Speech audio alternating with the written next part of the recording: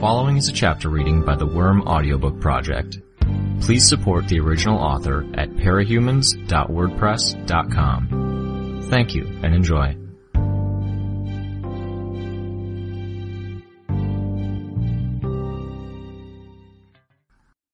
Arc 7, Chapter 2. Bitch led the way as we traced a winding path through the docks. Her dogs trotted at her side, occasionally stopping to sniff, but never rushing ahead or lagging so far behind that they pulled on the leash. Glancing at her, I could see how she was more at ease like this. When she was walking with the dogs at her side, I could see that the lines of her face were softer. There was less tension in her body. She wasn't quite so guarded. I'd sort of assumed that her days of being homeless and fending for herself were the bad days, to her. That it was a step up, being with us. I was beginning to reconsider whether that was entirely true, seeing her stride down the streets and alleys with her dogs beside her. Here, she didn't have to worry about dealing with people and the social maneuvers she could no longer grasp. This was what she was used to. She glanced my way, and a shadow of irritation touched her expression. I was intruding on her domain, spoiling that. If I slipped up and pissed her off, I'd be lucky to get hit just once. I knew we were close to our destination when I heard the barking. Angelica yapped back in reply, cranking herself up to excited frenzy mode and rushed forward, pulling on the leash. Bitch stopped her, directed her to lie down with a motion of her finger, and we waited.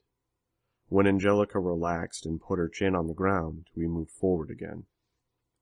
We didn't get 3 steps before Angelica pulled again, provoking the repetition of orders and another minute-long wait. The third time it happened, Bitch gave me a dark look, as though it were my fault, or more probable, she might have been anticipating impatience on my part. I didn't really mind, though.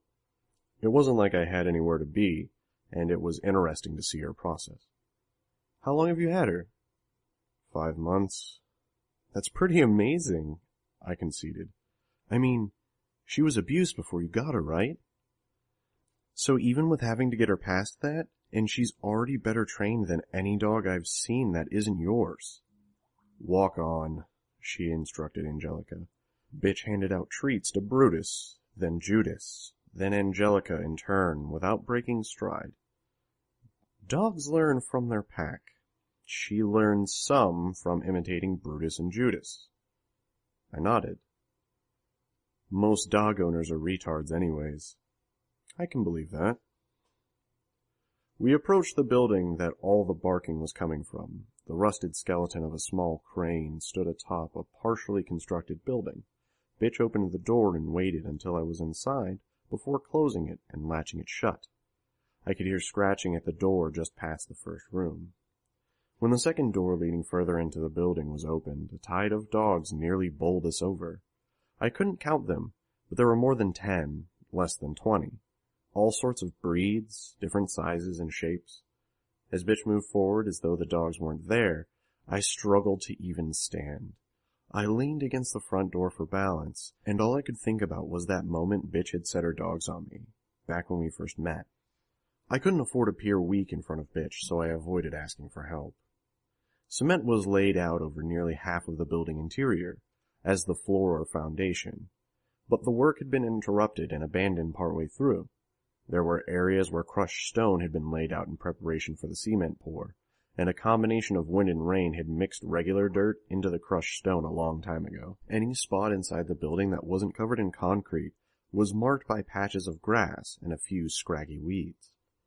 3 walls of the ground floor were erect, plywood and drywall bolted to wood frames, with cement blocks piled against most of the exterior walls.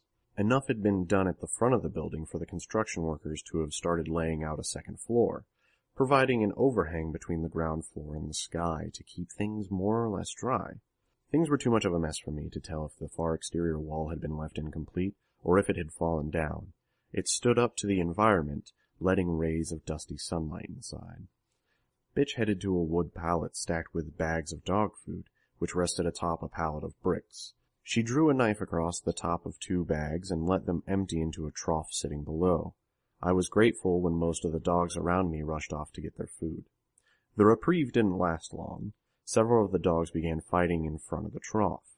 A black lab, snarling with his expression pulled into something grotesque, chased a smaller dog directly toward me.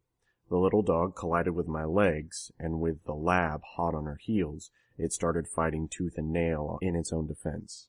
A bigger dog, longer and lankier than the lab, with very short fur, crossed the room to join the skirmish, protecting the little one. "Bitch," I asked, doing my best to keep my voice calm as the dogs fought beneath me, bumping into my legs. I backed up, but they brought the fight right to me once again. The black one is serious. He's the newest, not used to things. He'll get better as the other dogs socialize him, and I get a chance to train him. They're, really going at it. I winced and pulled one leg off the ground to keep it out of the way. Let me know if he draws blood. The fighting was nerve-wracking, conjuring up very vivid memories of Bitch's dogs terrorizing me. Why did this spook me so much when being around her dogs in monster form didn't make me that nervous? Shutting my eyes, I drew on my power. My objective wasn't to do anything with it, but simply to get a little outside my own head, achieve a greater perspective. Focusing on the big picture, seeing myself as a very small figure against the backdrop of a whole neighborhood, I was able to center myself.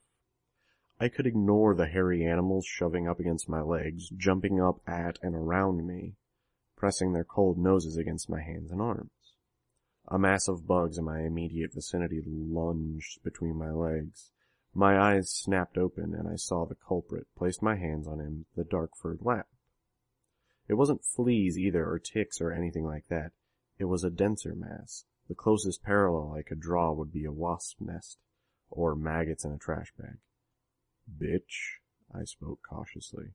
What? She sounded... Annoyed was the wrong word.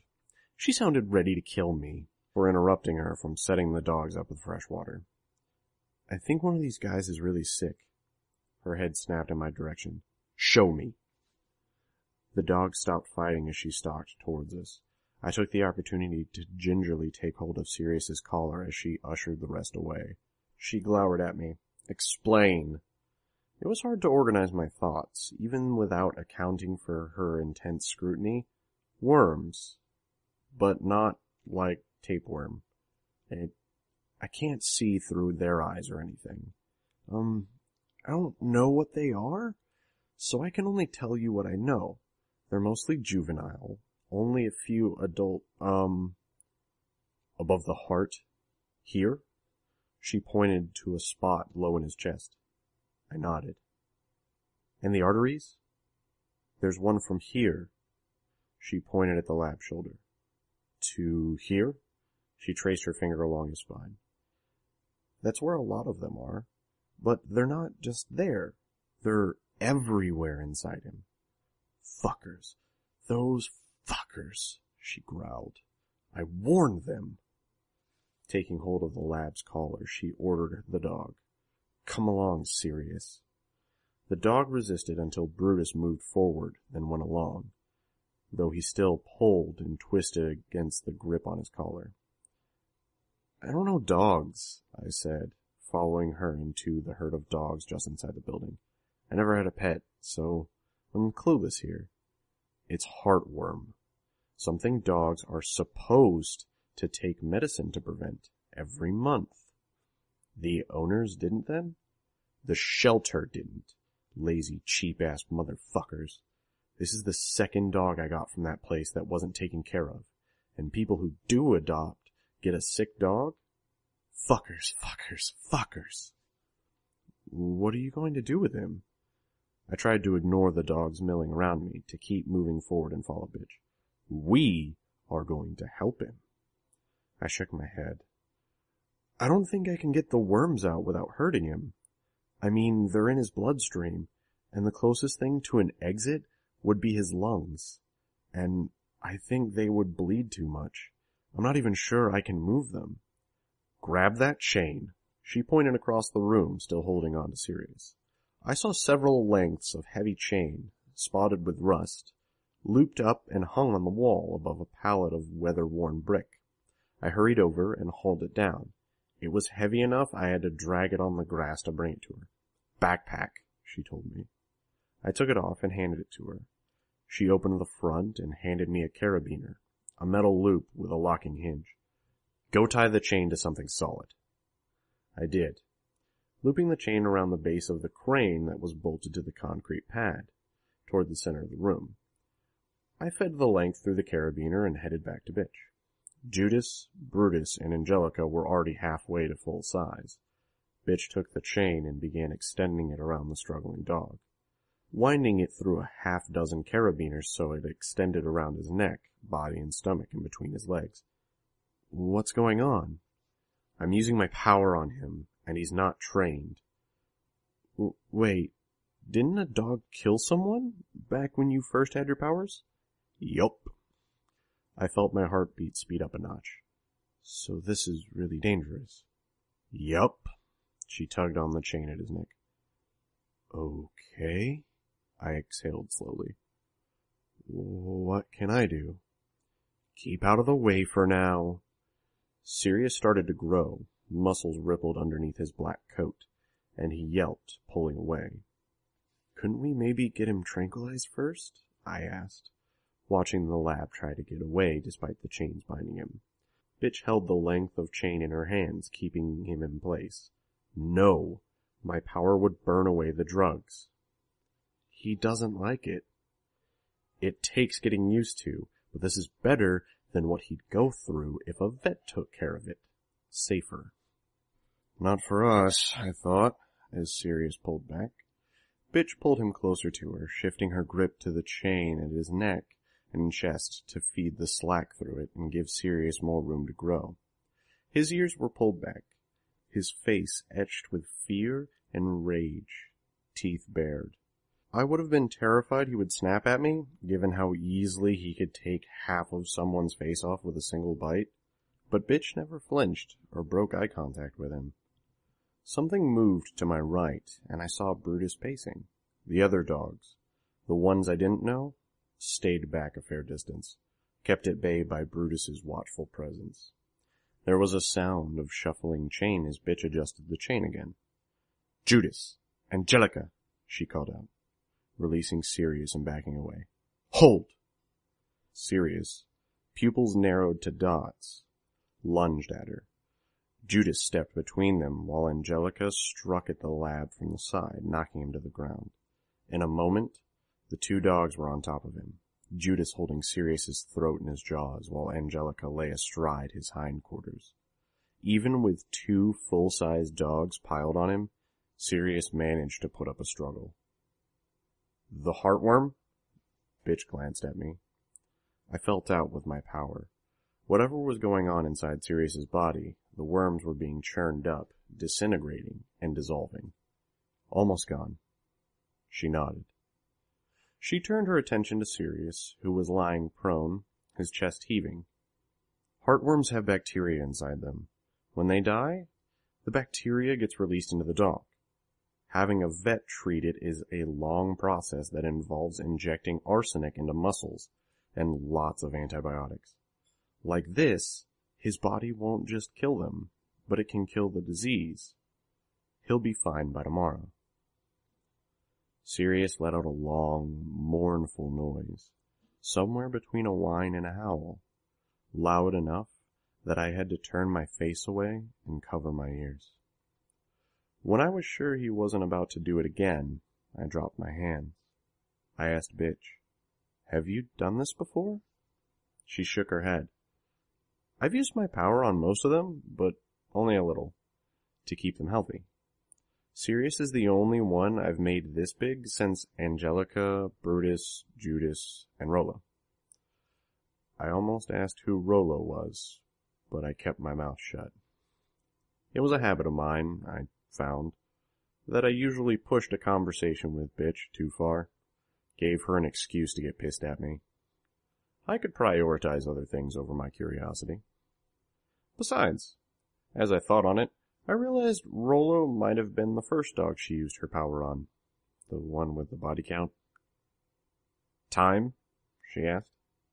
I found my cell phone, fumbled with it to press a button and display the time. 9 minutes past 11. We'll give it 15 minutes, She reached for the chain and held it. Takes about that long for it to wear off. Okay. I don't need you here. If you want to be useful, there's a shovel by the door. You can go pick up the shit in the short grass over there. Fuck you.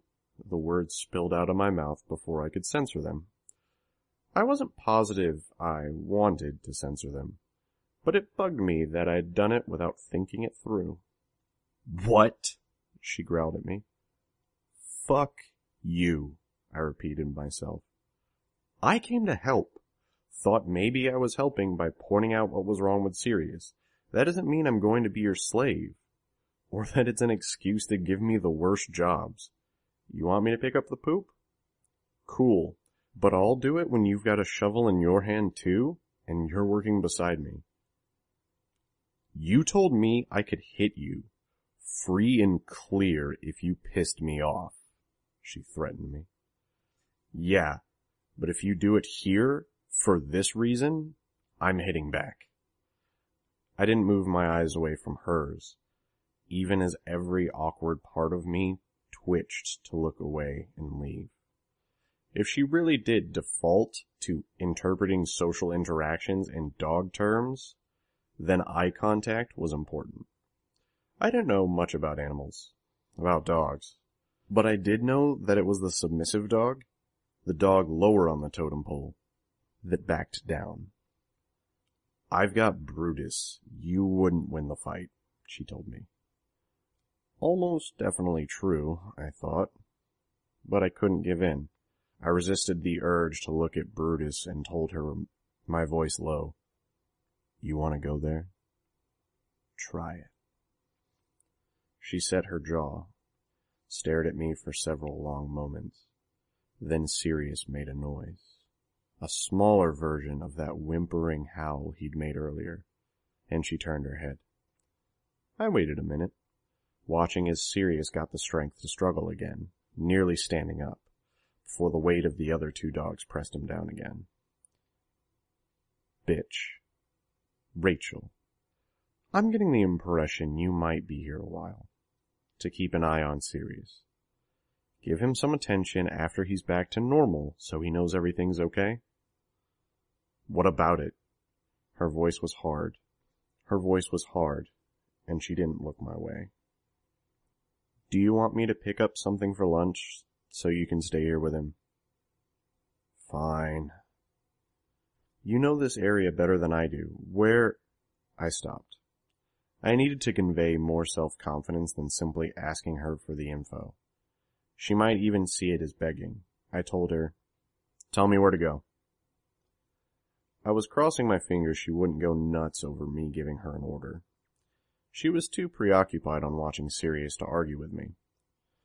There's a Greek food stand if you walk in the direction of the boardwalk. You'll smell it before you see it. Okay? What do you want? Anything with meat. I'll be back, I told her. She didn't reply, leaving me to make my way through the crowd of dogs to the front door. I stuck my shaking hands into my pockets and headed off to grab our lunch, leaving Bitch with the monster in chains.